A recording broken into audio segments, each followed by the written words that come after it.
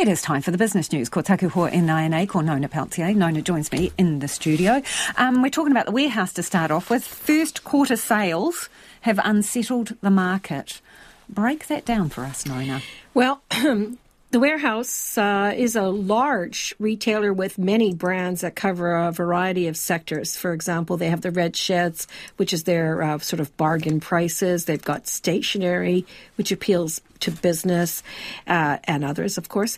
It has Torpedo 7, which is the sporting group, and it has as well Noel Leeming, which is your electronics, household items, that kind of thing. So given that it has quite a broad range across a variety of sectors, it is considered to be an important indicator of where things are heading, and their first quarter sales were down 7%. Almost. So it's the canary in the retail mine. I'm afraid it is. Okay. And so they really had a hard first quarter.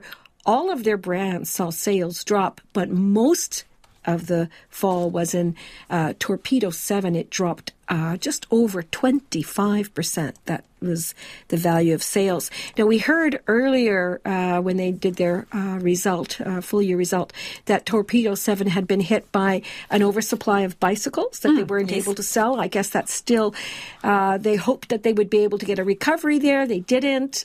So first quarter sales reflect that. And, of course, gross profit is also down. Let's see, 1.6% on the year earlier.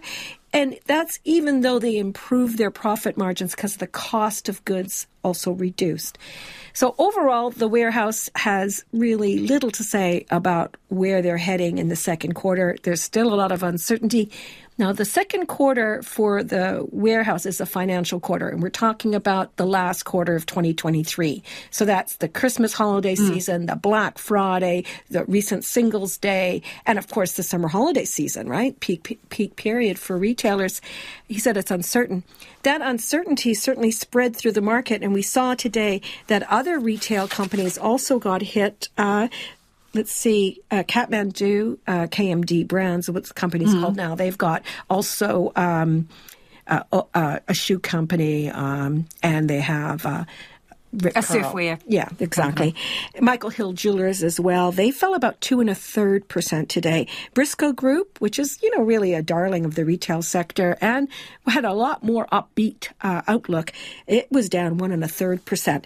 Now, what does this all mean? Well, interestingly, the market itself did not drop. So in a day when our market rose, you would have expected these companies to do well. They didn't. So I'll tell you those numbers after we can talk about Napier Port, perhaps.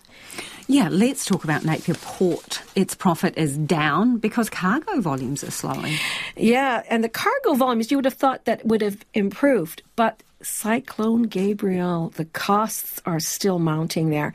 So they've had a drop in pulp and timber industry shipments, and that's had a lasting effect on freight movements. Okay. And they said that even though supply chain challenges and labor market eased, it still was really tough.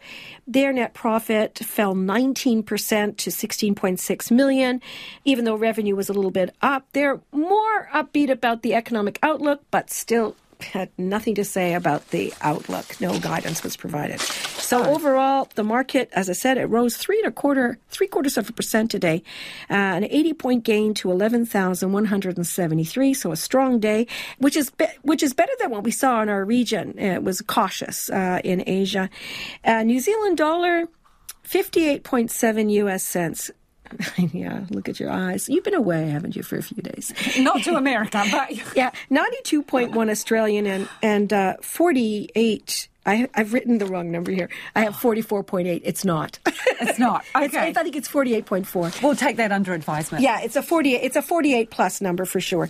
So I'll get the better number next time I turn up here. How's that sound? All right. Okay. You can let me know, and I can inform our listeners. Thank you so much, Nona. Nona Peltier there with Business News.